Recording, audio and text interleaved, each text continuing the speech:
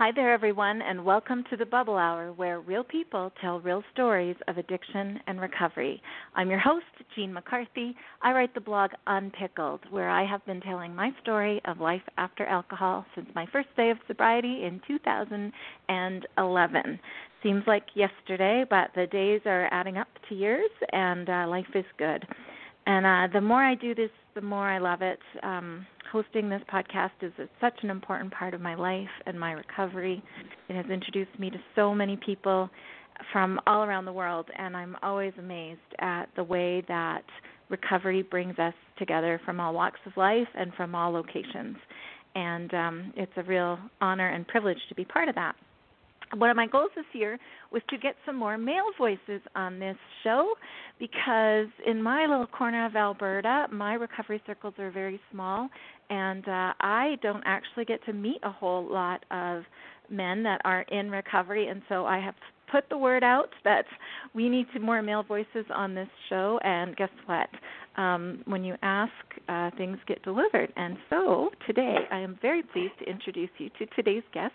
His name is John, and John comes to us from the 12-step tradition of recovery, and he has been sober since 1989, also the year I got married, and my husband likes to say it feels like 30 seconds instead of 30 years, only sometimes it's like 30 seconds underwater instead of not.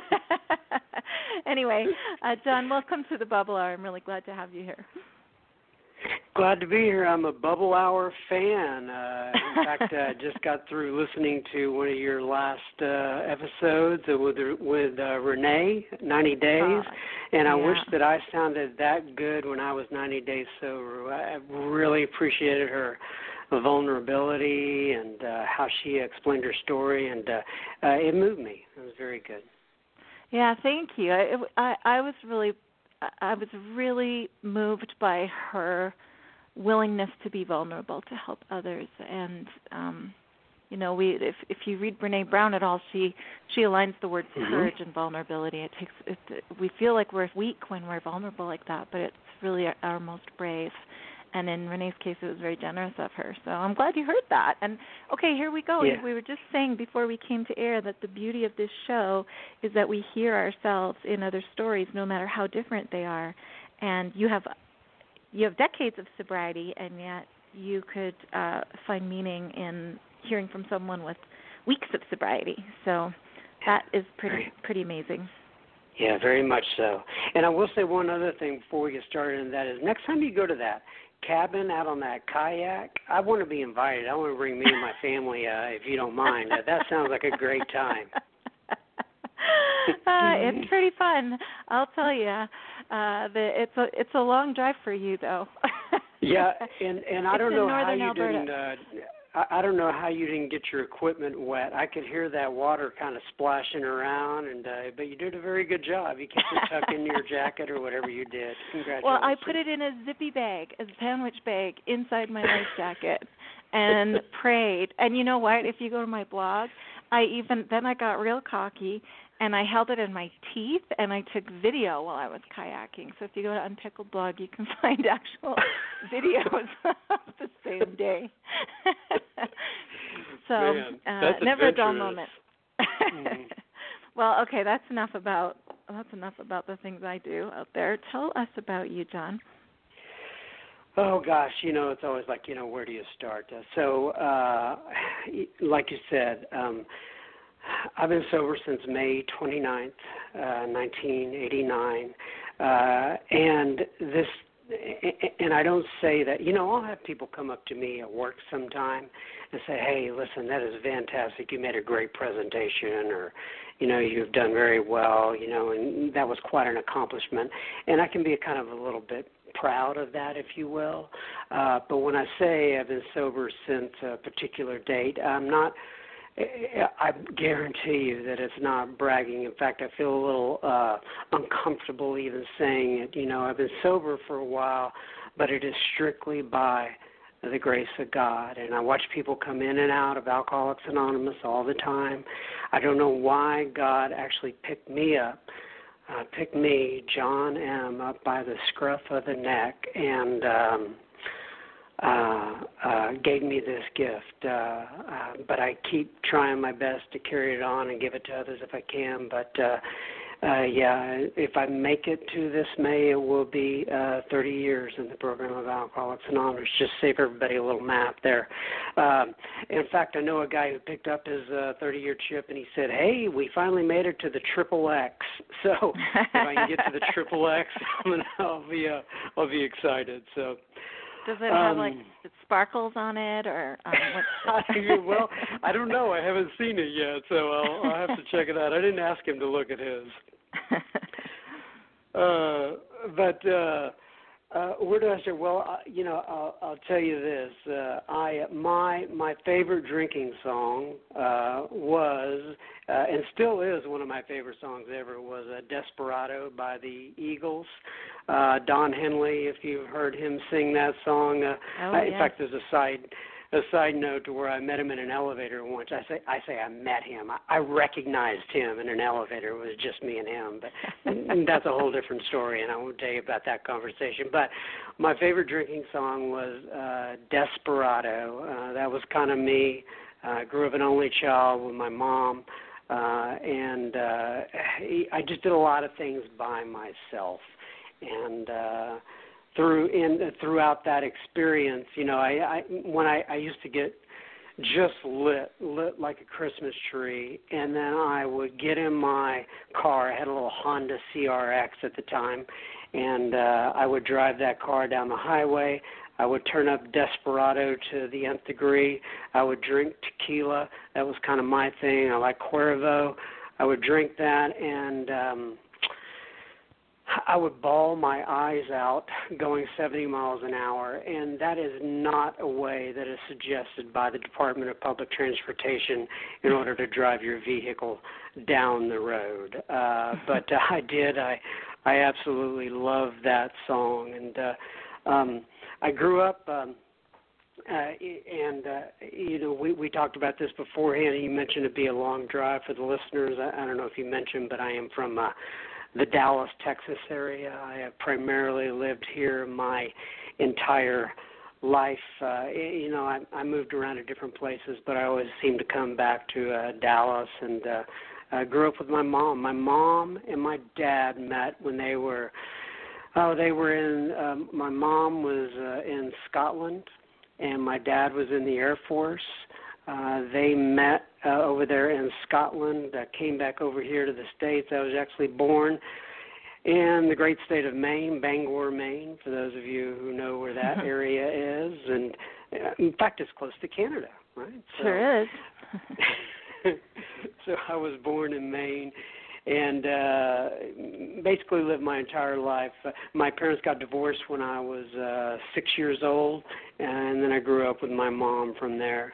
And I got really into the drugs and alcohol pretty heavy when I turned 16, 17, and I'll never forget the first party that I went to, and I experienced alcohol. It was there. I started drinking. I couldn't stop drinking. I got blasted. Didn't even have my driver's license. I didn't have a car, but I was really wanting to drive people home. I don't know what it is about alcoholics and cars, but they seem to be attracted to each other, and that is not a healthy thing. But I really wanted to take everybody home that night, and fortunately, nobody let me. But after that night, I decided that I was going to continue my career in alcoholism, so to speak. It actually worked out very well for me. There's a line in the Big Book that says men and women drink essentially because they like the effect produced by alcohol. That was me. I liked the effect produced by alcohol. It took me to another place, another time. It took me out of reality. It took me into some delusional place where I could live for a short period of time. And in the end, though, after 10 years of that stopped working. In fact, I was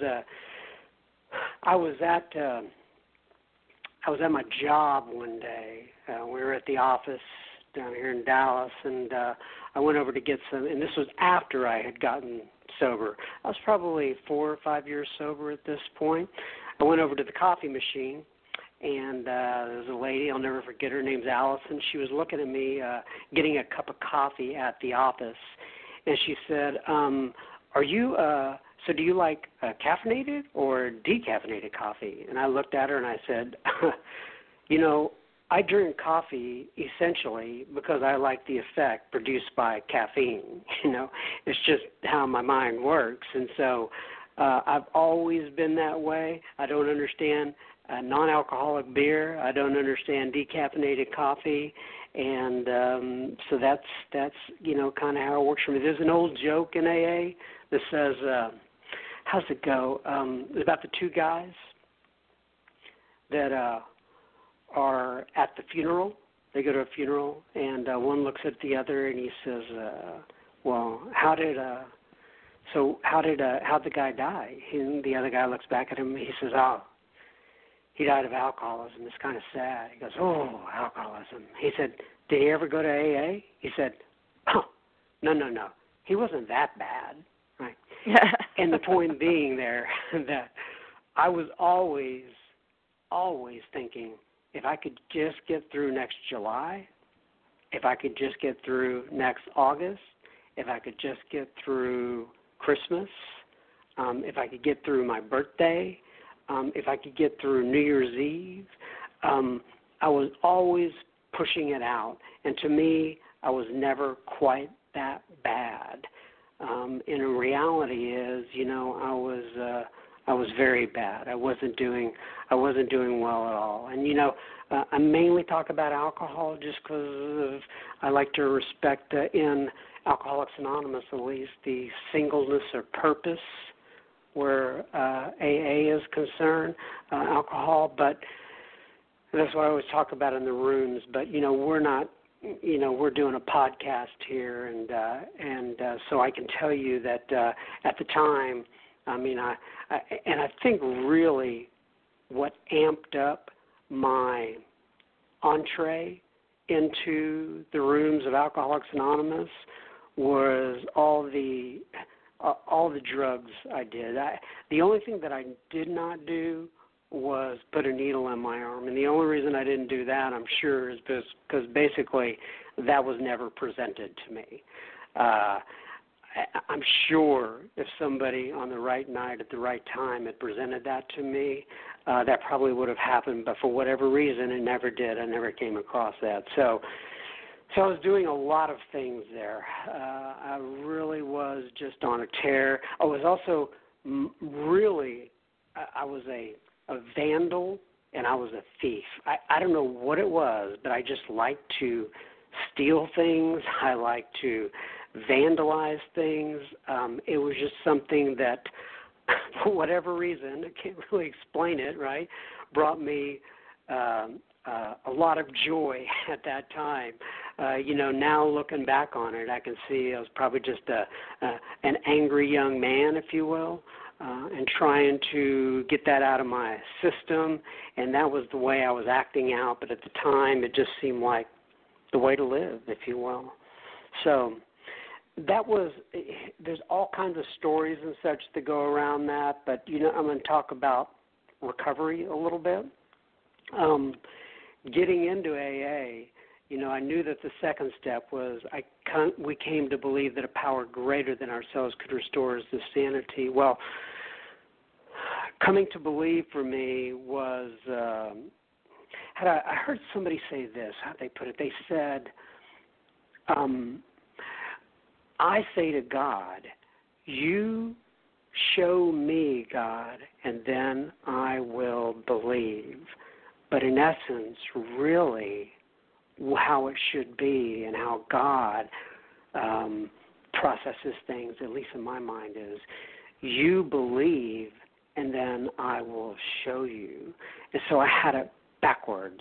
I had to believe in something greater than myself. And in the big book, it's real clear. It says, right, do I now believe or am I willing to believe and this isn't we agnostics, just in case you want to look it up, but whoever's listening, do I now believe, or am I willing to believe that there is a power greater than myself?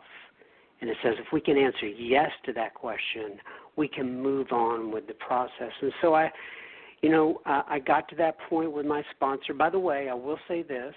My first meeting was in 1986. My sobriety date is in 1989. Obviously, I had a few years of trial and error there, and there's nothing worse than having a belly full of booze and a head full of AA. And for those who have ever experienced that, you'll know exactly what I'm talking about. It's absolutely horrible, especially when you see people out in public that you know that are in Alcoholics Anonymous, and you're lit. Oh, it just makes it even worse. But the other thing about the second step that I came to believe in, and I was taught in AA, is, it says restore us to sanity. A lot of people do not like that term, sanity, if you will. And by that I mean they say, well, I'm not really insane, they're kind of insulting my senses here, but if I went back and I look at it, and the book is real clear. When I say the book, Alcoholics Anonymous, it is real clear about what, quote, sanity means. It means if you sit down in front of me a bottle of tequila and you sit down in front of me a bottle of water, if I am able to go and pick up that bottle of water, well, I have been restored to sanity. So it's not like, and that's what people talk about when they say we have recovered. They say we have recovered from a seemingly hopeless state of mind. In other words, I had no defense against that first drink for my entire life. And then getting into AA, I was able to grab some sort of defense. I was able to grab hold of a higher power that can solve that problem for me. And I'm so grateful for that. When I think about the third step, if you go to page 63 in Alcoholics Anonymous, the big book, it will tell you there is a prayer there. And it says the wording is optional, and I completely get that. But I can tell you I did a third step prayer with a sponsee yesterday, and we got down on our knees, and we said the third step prayer. And the third step prayer says, in essence, it says, God, I offer myself to thee to build with me and to do with me as thou wilt. Now, I know there's a lot of people, they don't like the language involved with that. And like it says, the language is optional. But when I think about that, God, I offer myself to build with me and to do with me as thou wilt, I think about, here I am, God. You can have my health issues. Here I am, God. You can have my relationship issues. Here I am, God, you can have my job issues. You can have my family issues. Here I am. I offer myself to thee to build with me and to do with me as thou wilt. And the second part of that says, relieve me of the bondage of self. Because if I'm always, Gene, looking at me, and I'm constantly thinking about myself, me, I, and how things are going for me today. It is a bondage, right? So I have to get out of myself and be able to look at you sometime, some way, and I just don't do that automatically. It takes a lot of work. But when I get out of me and I'm able to look at you, I'm in a much better place. And then the third line in there says, how's it go?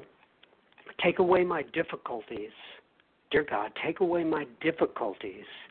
The victory over them may bear witness to those I would help of thy power and thy love and thy way of life. In other words, Father, please take this away from me so that I can be an example, so that I can show others that this thing works, that your power actually works in other people's lives. Please, God, be with me on that path and take away this so that I can be a testimony, if you will, to other people. And so I did that third step prayer with my sponsor on my knees and him on his knees as well. That was a little weird, holding another guy's hand and, getting on our knees in an Al-Anon room down here down in Texas. They had the setup. It was the AA meeting in one place and an Al-Anon meeting next to it. It was a smaller room. We were just always going there. And so I did that entire prayer. And he said to me after that, he said, listen, just like it says in the book, and it says this in the big book, Gene, and you probably know this, and a lot of your listeners probably know this, but I'm going to say it anyway, and that is, it says, even though our decision, that third step prayer, was a vital and crucial one, it was a vital and crucial step, it could have little permanent effect unless at once followed by a strenuous effort to be rid of the things that have been blocking us in the past. And it's basically describing the fourth step. It's just like,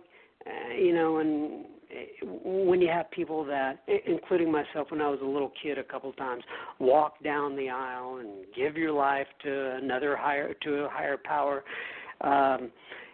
if I don't follow it up with some sort of action, if I don't leap into something right after that, some sort of plan, it's really almost fruitless.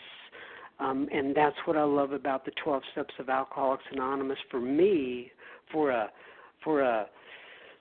guy like me, a dumbed down guy like me, it gave me 1, 2, 3, 4, 5, 6, 7, 8, 9, 10, 11, 12. It gave me steps in order, and it gave me a program, and it gave me a manual, if you will, to navigate this thing called life. So I want, I could talk all about my experience with the fourth step and fifth step, but I want to hop ahead a little bit here to the eighth and ninth step because it's a very, very important part of my story. I've already mentioned that I grew up with my mother, and my mother was from Scotland. She had an 8th grade education. She came over here. My parents were divorced when I was, like I said, when I was 6 years old. And God bless her, she did the best she could with what she had. But as I continued to get older and I got into my teenage years, it became very apparent that she had several mental illnesses, actually. One mental illness that she had was anorexia, and she had it really to the nth degree. And in other words, she would get down into the 70s, 70 pounds and such. So she had anorexia. She also had what you would call, and by the way, it's a popular term nowadays. It's called obsessive-compulsive disorder, OCD, right? And everybody talks about having it, even myself. But she truly had, and nobody talked about this when I was a kid. I didn't know what OCD was. But if she turned on or turned off the gas or locked the door, she'd have to go to that knob or that door or whatever, and she'd have to check it 50, 60 times over, right? She'd check, check, check, check. And I knew something was wrong, and that's just the tip of the iceberg, by the way. It was that for everything. I never had friends over to the house. It was not anything that I was, it was just an embarrassing place for me as a child to live. She also had schizophrenia, or I don't know exactly what it was. She would hear words going through her head, words like death. She'd hear death, death, death, death, just rocking through her head, and she couldn't stop the words. We would sit down at dinner or whatever and talk about her thoughts of suicide throughout that day. And so that was just typical of what I was growing up with. And once again, I just want to say that I know my mom was doing the best she could with what she had. But you can imagine me as a teenager in a situation like that, and it turns out I'm alcoholic. It was just a perfect mix for me to take off, go live my life outside of the house. For the most part, she would leave many times. When I say leave, she would go to other states and, leave me with friends. And one time they threw me out on the porch and, they said, you have to come get him. And, I'm standing out there at 17 years old with no place to live. And it would just be embarrassing situations like that time after time. And in fact, my friends would tell me they'd see my mom walking down the street. She kind of became like a bag lady, if you will, but she had a place many times to go back to stay in an apartment. And she had jet black hair. She wore black clothes, and she was very, very skinny, and she would shave her head like a number 2 type razor. And so she was very recognizable. So I got sober, went to my sponsor, and I said, I want to go and I want to make amends to my mother. And he said, it's okay, but I want you to go. Please keep your side of the street clean. And so I went to the place where I knew that she walked the streets, and I found her. It took me a while to find her, but I knew where she hung out, if you will. I saw her on the street. I walked up behind her, and I said, hey, Mom, it's me. And by the way, this time I'm probably like 6 months over, something like that. And she turned around. She didn't recognize me at first. And finally she recognized me. She said, I hate you. Get out of my life. I never want to see you again. She turned on her heels and she walked away from me. And so I went back to my sponsor. He was concerned I was going to drink, didn't even think of it. And we decided that she was emotionally unavailable and I just needed to go another way. And so I did that. I went on my way. I wasn't going to put myself back in harm's way for that type of situation. And I went back to school. I went back into school and I got a degree. A lot of us do that sort of thing. And this was actually now like 2.5 years later. And I'm wrapping this up in a very neat ball here. There were many twists and turns along the way, but life is so orderly, isn't it, John? Yes, I wish. So I'm driving down the highway one day, and I had just gotten my announcements that I was going to graduate from college, and I was going to send them out to people. And nobody on my side of the family had ever graduated from college. It just, we didn't talk about it. It was just kind of a big deal. And so something came to me, one of those little intuitive thoughts, and I said to myself, I'm going to go find Mom. And I got off the street, and I went over to that same place where I knew that she walked around, and all the people in the stores knew her around there. And they said, that's funny, we hadn't seen your mom in a couple of weeks. She's always down here walking around. You may want to check it out. So I called the hospital. I called there's a place called Parkland Hospital. It's actually where JFK died, for people who know that. It's the city hospital, if you will. I called down there and got a hold of them, and I asked if my mom was there, and they said, well, we can't, for confidentiality reasons, say one way or another, but they called me back in like 3 weeks, and they said, we have confirmed that your mom, I say 3 weeks, so I think it was more like a week or two, but nonetheless, they called me back, and they said, we can confirm your mom is here. She has let us know that it's okay to tell you that. And they said, would you like to come see her? And I said, I think I would. And so a few days later, I went down there, and I don't know if you've ever seen what's it called, Jack Nicholson's One Flew Over the Cuckoo's Nest. But I walked in to this gated area, and I saw her, and she was 78 pounds. We sat down at the dinner table. She looked over at the window, talked about how many times she has thought about throwing herself off that window, out of that window. And I looked at her and I said, hey, listen, Mom, I don't know what it is with you, but it isn't with me anymore. And I want you to be happy. and I want you to be joyous, and I want you to be free.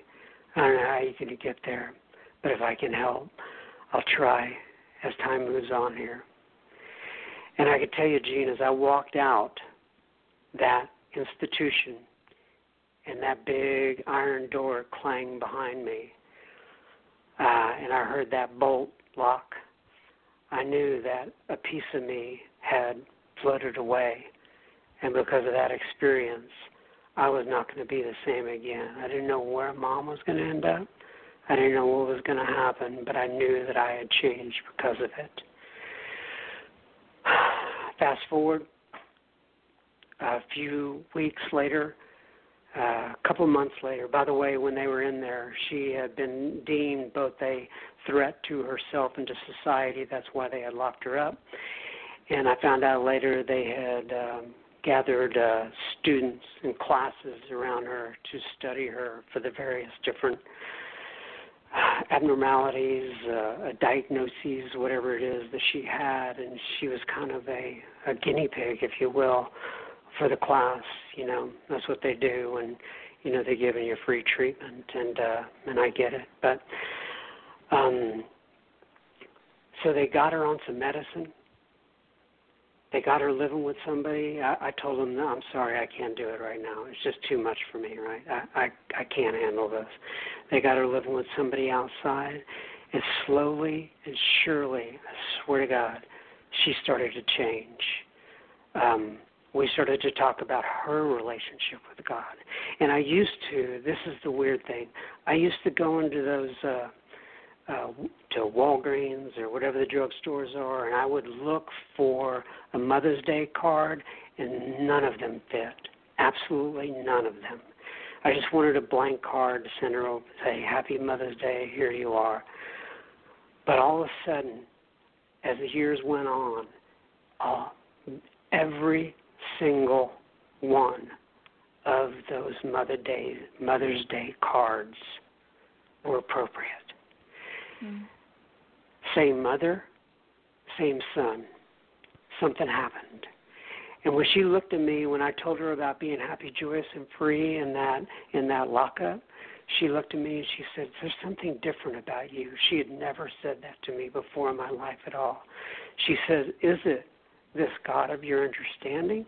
She didn't say God of your understanding. She just said, is it this God you talk about? And I said, yeah, Mom, I believe it is. And so we went on like that for about 10 years, actually, and actually formed a good relationship. Then one night I got a call from her, and she said, I'm having these horrible stomach pains. Can you come by and get me? I was somebody that she depended upon now. We had a good relationship, and I took her down to the hospital. She was still eccentric, believe me, but she wasn't 78 pounds anymore. She was eating, fairly healthy, and I remember one year she got her teeth. She got some dentures, and she got some glasses, and then my aunt gave her a car, and she said it had been the best year that she had ever had. So she called me one night, and she was having stomach pains. I took her to the hospital. I got her down there real quickly, and they put her in the emergency room. She was there for about 3 days. I kept visiting her on a consistent basis, but she was still experiencing pain. One day about 11 o'clock, I called the doctor up, and I said, listen, she's still experiencing pain. You really need to come do something for her. About 12 o'clock, she called me into the room. She said she put her hands out, and all of a sudden, her little eyes rolled up into the back of her head. I had never seen anything like that. I immediately knew something was wrong. All of a sudden, then I went to go get the nurses. They hit this thing called blue, a blue code or whatever it is. I'd heard about it before, but I'd never seen it. About 15 medical personnel ran to that room real quickly. And my wife, my girlfriend at the time, my wife now, this was in the year 2000, by the way, October 5th of 2000. I'll never forget that day. And, in fact, what are we on right now? We're on the 4th. October 4th, yeah. So that'll be tomorrow. And my girlfriend called me, and she said, I think I found somebody to help your mom. And I was sitting there right outside the room. I said, it's too late. I'm watching her die right now. She rushed down there, but it was too late. And we had the funeral, and I can tell you that at the funeral I gave the eulogy. There was a lot of things going through my head, and I had grief like I cannot even explain the type of grief that I had for 3 or 4 days prior to that. But one thing I did not have is regret. Because of Alcoholics Anonymous, I'd been able to make my amends. I'd been able to make things whole. I've been able to tell her that I love her and that we were going to be okay. And it all worked out for the best. Now, that's just a small part of 30 years, right? I have so many more examples. I know you like people to go for about 20 minutes or so and then ask questions, and I've gone way over that, and I apologize. You've got lots of stories to tell. You've got 30 years to tell me about. So this might have to be a 4-part episode. That's okay. Well, I didn't know about your mom at all, and my heart just was in my throat as you were talking about her at different stages. I mean, as a kid trying to understand a parent with mental illness, I mean, that's your caregiver, that's your number one person, and so I'm assuming you had to grow up pretty quick because you didn't have someone you could count on in that way. And I did. In fact, it's weird how that helps you later in life, but you can't really see it at the time. It helps you if you heal it, but do you feel like that was really contributed to your alcohol addiction, or do you think it was strictly biological, or I think of it as kind of a perfect storm, like biology meets conditioning meets opportunity. What's your perspective on that? Yeah, that's a good way to describe it. It was the perfect storm. Here's the thing.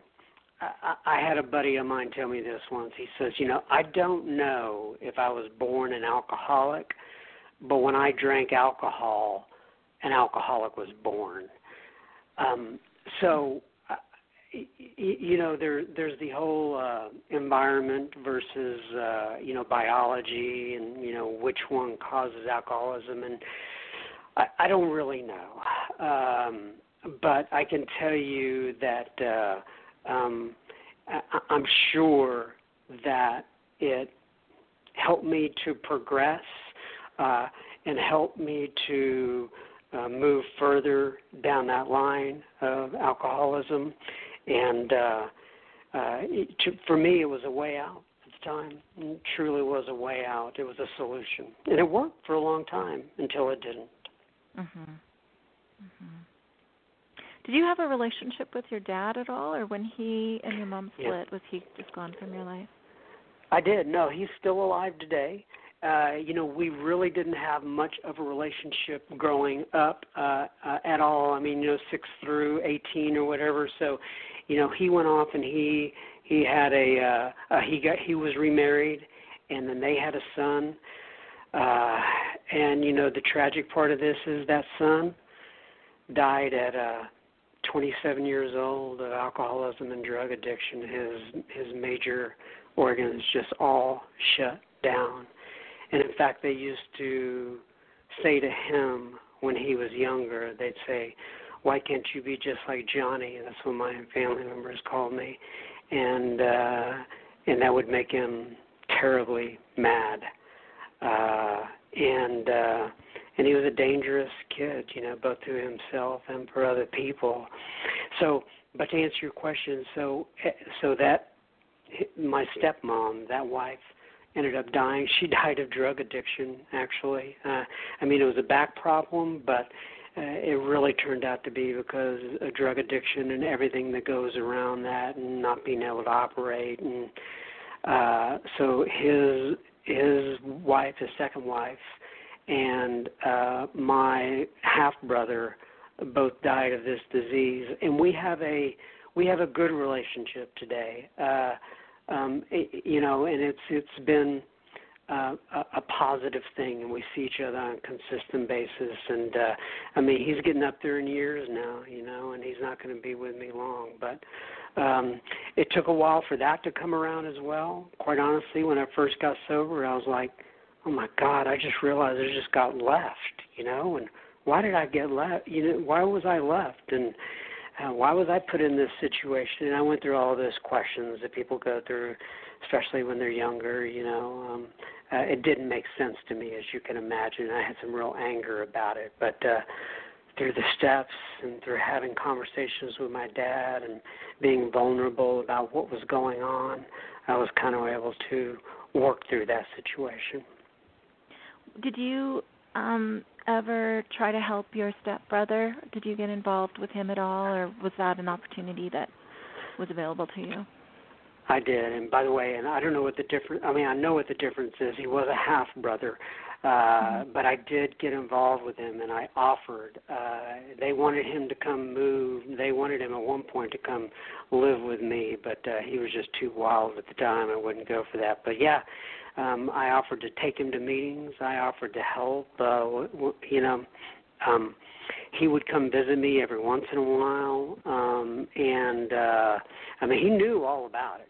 He had been to treatment several times, and so he was aware of it. He knew I was there to help him, but like I said, why did God pick me up by the scruff of the neck and help me, and not my half-brother? Don't know. It's still a mystery to me how these things occur in life. It is mysterious, and it's complicated. I feel like I'm assuming that over the decades in your program, you've helped hundreds or more, maybe thousands, of people find their way to being free of alcohol, and yet it's complicated when it's a family member, isn't it? It is. It's much more complicated when it is a family member. And you're right. Here's the deal. I'm still very active in the program of Alcoholics Anonymous. In fact, I went to a meeting at noon today. I usually go to about 5 to 6 meetings a week right in that area. As you know, I started a podcast just like you have, and so I'm still very involved with it. I do sponsor many guys. I'm sure there's people who sponsor more than me, but, I sponsor a lot of guys, and I've had a lot of conversations. But when it comes to a family member, basically you have to give them back to Alcoholics Anonymous or Al-Anon or whatever the case may be, and hope that they reach that turning point, if you will, and they can head in another direction, and somehow they see the light at the end of the tunnel for themselves, because even though you have experienced it, they got to find that light for themselves. I was so lost in your story that I almost went the whole hour without talking about your podcast. So let's talk about that. SoberPeace.com. Yeah. And tell me why you started it. How did it come to pass? Yeah, I can tell you exactly why I started. By the way, I told you that, and the other part of the story is I talked about my mom a lot, but, I told you about that girlfriend who I was dating at the time. Well, by the way, my wife is sober in Alcoholics Anonymous for 24 years, I believe, right in that area. We were dating at that time, and we ended up getting married. And, I was never, ever thinking, Gene, it was so far down my radar about having kids. And, I had not had a good experience growing up. And I didn't, it's not like I saw something and I went, wow, I want to have that someday. So because of that, my wife, we were dating, and she said, listen, if you're going to continue to date me and we're going to move on and on here, I want to know that you want to get married, and I want to know that you want to have at least one kid. I'm like, hey, we're having fun here, you know? Why ruin a good thing? You know how those women folk are. And so we went some counseling, and, you know, finally I said, you know what, I don't want to lose her, and, you know, maybe having a kid will be all right. And, you know, it's interesting. And as soon as my daughter was born, I thought, why did I wait so long? This is absolutely incredible. And so now I have two kids. One of them's 15 and one of them's 12, and they're the joy of my life. I mean, you know, everything I do is revolved around them. And, you know, when you think about it, from where I came, you know, and to have this beautiful, people tell me all the time, you just have a beautiful family. And I think they mean that from, you know, just a good core value type of family. Now, it doesn't mean they don't have their challenges, and we're not perfect parents, and they're not perfect kids, and we all get grumpy and things of that nature, but I tell you what, there's nothing weird, so to speak, going on in the house, right? We've given them a safe place to flourish and to make mistakes and to do the things they have to do. I know they're going to have their problems. I just don't want them to have my problems. So, but the reason I went on that story is because I was about to talk about my wife. My wife and I were at a Christmas party last year, and we started talking. It was a recovery. It was an AA Christmas party. I think they call them holiday parties nowadays, whatever. So it was a holiday party. It was in December, and we started talking to a guy that we know there. His name is Alex, and Alex is one of these guys that always sits in the back of the room. His name is Alex Z. He sits in the back of the room, and he never says. When he gets called on, he passes, and even when he talks, it's in really short snippets. And so we started talking to Alex. Alex is from Iran, and I asked him about his story. And he went into this, like it could have been a movie type of story. Like he was back in Iran when the Shah of Iran and all the American hostages were taking place, and how he had to escape the country. Well, he didn't. His dad smuggled them out of the country. It was kind of like a big ruse, and they got them into Germany. And then when he got to Germany, how he got from Germany to the United States, and it was like, and about how he read the Big Book, and we called it the Persian version Big Book. Right? It's written in Farsi. And so it was an incredible story, and I go, oh my goodness, how can we get this out to him, out to the public? And like all of a sudden one night I just couldn't get to sleep thinking about how I could do this, and all of a sudden the word like podcast came to my brain, and I thought, podcast? I know nothing about podcasts. Why? I know nothing about interviewing. This is this, and it wouldn't leave me alone. It just kept creeping back up. And I asked my wife. I said, "Listen, I may try to do one podcast with Alex. Would you? If I do, can you create a website?" My wife is technically pretty savvy in that way. She helped me make the website, and so. Anyway, I just started like researching, and as you know, this is not as easy as it looks, right? You just don't sit down. Anyway, there's a lot that goes into it, and so I just started on that journey, and then I got one, and then I got two, and then I got three. I go, well, maybe I'll just have a few of my friends over and just see how it goes. And I started doing this with some of my friends. You know, I know a lot of people in sobriety. I've known them for years, and it just kind of took off from there. And I just haven't quit. And now we have I think I've got 42 or so episodes published and about 3 in the can, if you will. And so far, so good. I'm just taking it a day at a time. And just the amount of people that actually download these episodes in all the corners of the world is just incredible. I never really expected this at all. Isn't that amazing? It blows my mind too. To look at the stats and to see sometimes you can download a map that shows little dots from where countries. I mean, we can't find your house, people. Don't worry, we're not. Right. Yep. We don't have a drone over you while you listen to us or anything, but you can sort of see like a little map lit up. Drone, like hovering over your front porch. It is amazing, though.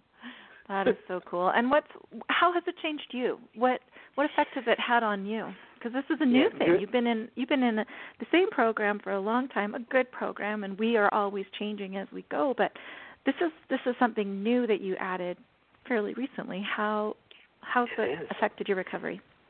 Yeah, I started in. It was actually the end of December, but I just basically said in January. I think I got one recorded at the end of December, just kind of playing around, and then I really started in January. And so it has, it actually, I've been to so many meetings, right? Thousands and thousands of meetings, and I enjoy them. But it gave me a new little spark, if you will, a new way of looking at the program, a new way of I always say right at the beginning of my podcast is that this is different for me, right? I'm doing all the talking, but generally speaking, I'm saying my job is simple. It is to provide a platform for the amazing stories of recovery all around us, much like Alex. And it has helped me to become more involved in AA. You think about all the people, just like you, Gene, right? The people who, in my case, most of them are sitting across from me, or they're on the phone or on Zoom or whatever the case may be. But the people that I have built relationships with that I would not have otherwise either have met or possibly not. I sit across from people that I've known for years and years doing this podcast, and I'll find out from things about them on the podcast all the time. I'm like, right. I did not know that. And here I am. It took you come over to my house to do a podcast in order to get this all figured out. So it's really changed me. It's helped me to kind of double down on getting involved in another way. It's kind of like a service work that is, neither of us could have done this 10 years, well, maybe 10 years ago, but, I mean, this is fairly a new phenomenon, right? How internet and social media, and for me personally, Gene, I have to figure out how I'm going to navigate the traditions of Alcoholics Anonymous at the same time, and, how to make all that right. And so it's just been, it's been an incredible journey, really, to tell you the truth. And what you're referring to there is the tradition of anonymity and the importance. We have lots of listeners that aren't involved in 12-step or aren't familiar with it. So talk a little bit about that. Why does that become tricky in this arena? Right. Well, it becomes tricky because there's a portion of Alcoholics Anonymous. There's a tradition in Alcoholics Anonymous that says anonymity is a spiritual foundation of all of our traditions. In anonymity, it talks about really anonymity, Gene, at the level of press, radio, and films. Now, when Bill and Bob and all of the people in AA back in the 1950s wrote the traditions, who knew that there was going to be the internet and social media and all this sort of stuff? So the general service offices have to come up with some guidelines that they have put into effect after that. So for me, I can break my anonymity to anyone, anytime, anywhere I want, as long as I am not at the level of press, radio, and films, and or the internet, because this is basically like internet radio internet, however you want to say that. And so that's why I introduce myself as John M. When I do a podcast, the people that come on my podcast, I tell them just your first name and your last initial only if you want. But Oh gosh, there's so much that goes behind the anonymity tradition. I mean, I can get into some details about that if you want me to. Do you want me to kind of go on a little further about that? Just tell me the benefits. Talk about the benefit, because I think there's confusion about that, and I'll interject real quick. So just, by contrast, I am out, I'm using air quotes, I'm out as a sober person, but I'm not in a 12-step program. And usually the connection isn't that you can never be in a movie and use your full name. It's that when you're talking about your sobriety in relation to your program, right? So let's talk about that and why that's important and how that helps. Sure. Well, the reason, number one, it is so what happened, the reason this came about years and years ago is because they had people that were celebrities back in the 50s and 60s who were coming out and saying, hey, I am a member of Alcoholics Anonymous, right, and kind of beating their chest a little bit about it and being a little bit too proud about it. And then what would happen is those celebrities would get drunk. And so people would look at those celebrities and say, hey, Alcoholics Anonymous does not work, right? And so so it's not like we live in a like some sort of secret society, right? And I use my last name when I introduce myself actually at meetings or if I'm out actually doing a talk. But at that point, I'm not at the level of press, radio, films, or the internet. So it's a protection for members of AA, and also it is because we want to have a good relationship with the press, if you will. In other words, we just tell them we don't want to be celebrities in AA. We just want to be kind of regular, average Joe type of people. It doesn't mean we don't want to get the message out, but we don't want to, be plastered all over the paper as saying, this is John, he's an Alcoholics Anonymous, this is his last name. Mm-hmm. And that also helps protect the other people in your program as well, too, right? Yeah. So, very good because you don't want people to be outed by association. That's correct. So if I were to see Gene in a meeting, especially for the first time or just in general, right, I can come out and say that I'm an alcoholic to other people, that I want to in my neighborhood, but I cannot and will not tell them I saw Gene in the program today because there's the spiritual anonymity issue, and so that is to protect them as well. Very, very good point. I forgot that. Okay, I want to ask you something else. We're running out of time, so now I'm watching the clock count down and race through my questions, but one leads to the other, of course. So some of our listeners who are one of the objections I hear from people who are scared to go to an AA meeting is that they're like, I live in a small town and people know who I am, and I don't want to go because everyone will know. And I tell them, listen, other people are there for the same reason. Right. Why are they there? They're not going to be titillated that you're there. They're going to be glad to help you. So can you just talk about that a little bit, about newcomers and what do people find when they come to a meeting, even if they know somebody there? What's that like? Yeah, so and we get that all the time. And just about you hear all the time people, well, I circled the parking lot 10 times 3 weeks in a row trying to see if there was anybody I knew coming in there, right? So, that's a very consistent story. And like you said earlier, you got to think about why are they there? And for the most part, what you find is that people are very, it's not 100%, human beings are human beings, but they are very respectful of the tradition of anonymity.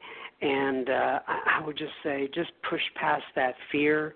I hear it all the time, and most people, in the end, just, they end up laughing at themselves for thinking that way. It really is a spirit of welcome and joy in a lot of ways, isn't it? Like I'm just so happy for people when they make a change in their life, or when they're, when they're at that pivotal moment. So I wouldn't think, haha, if someone walked in the room, I think, oh, I'm glad you're here. Great, we can share this and help each other. And, yeah, it's really positive.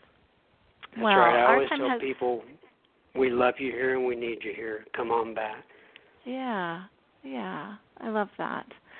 Well, I'm just so glad that we had the chance to chat because our pathways are very different, and yet our recovery is very similar. And I think, all of us know that brokenness inside, or that feeling of helplessness, and we all have things in our lives that have broken our hearts and that we've had to overcome. And so I heard a lot of myself in your story.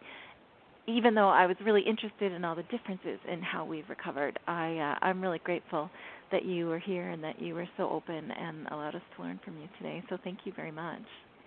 Thanks for letting me interject a little testosterone into the Bubble Hour. How can our listeners find your podcast?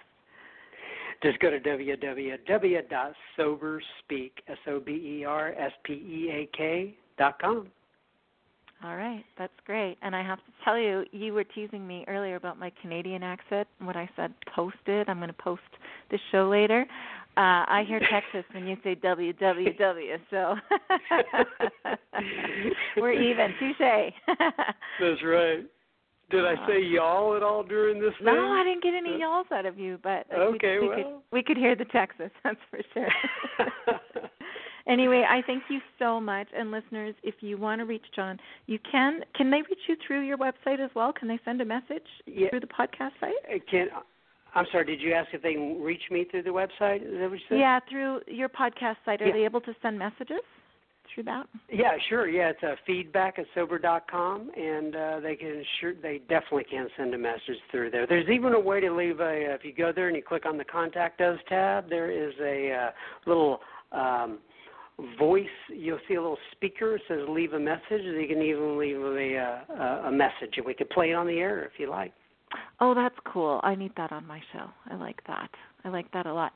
So listeners, if you would like to track down John and express your gratitude to him or listen to his podcast, that is soberspeak.com. And you can also email me, thebubblehour@gmail.com, and I will forward your messages on to John if you wish. And I guess that's it for us this week. Thank you so much, everyone, for listening. And until next time, take good care.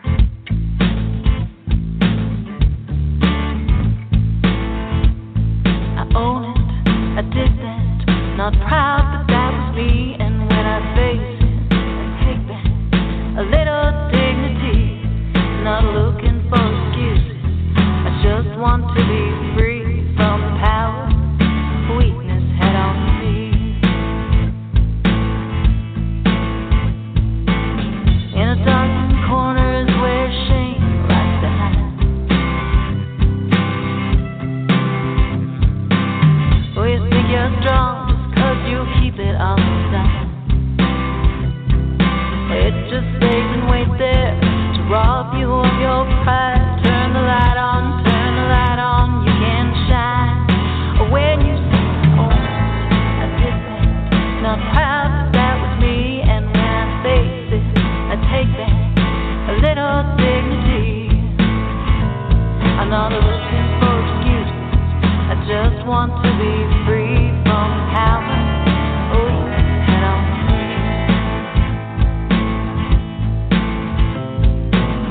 You don't have to shout it out on Main Street to be clear. You don't need to whisper to confession every ear. The person you should talk to is looking at you in the mirror, and the one who matters most can always hear when you say, oh, I did that. Not proud that that was me, and when I say it, I take back a little dignity.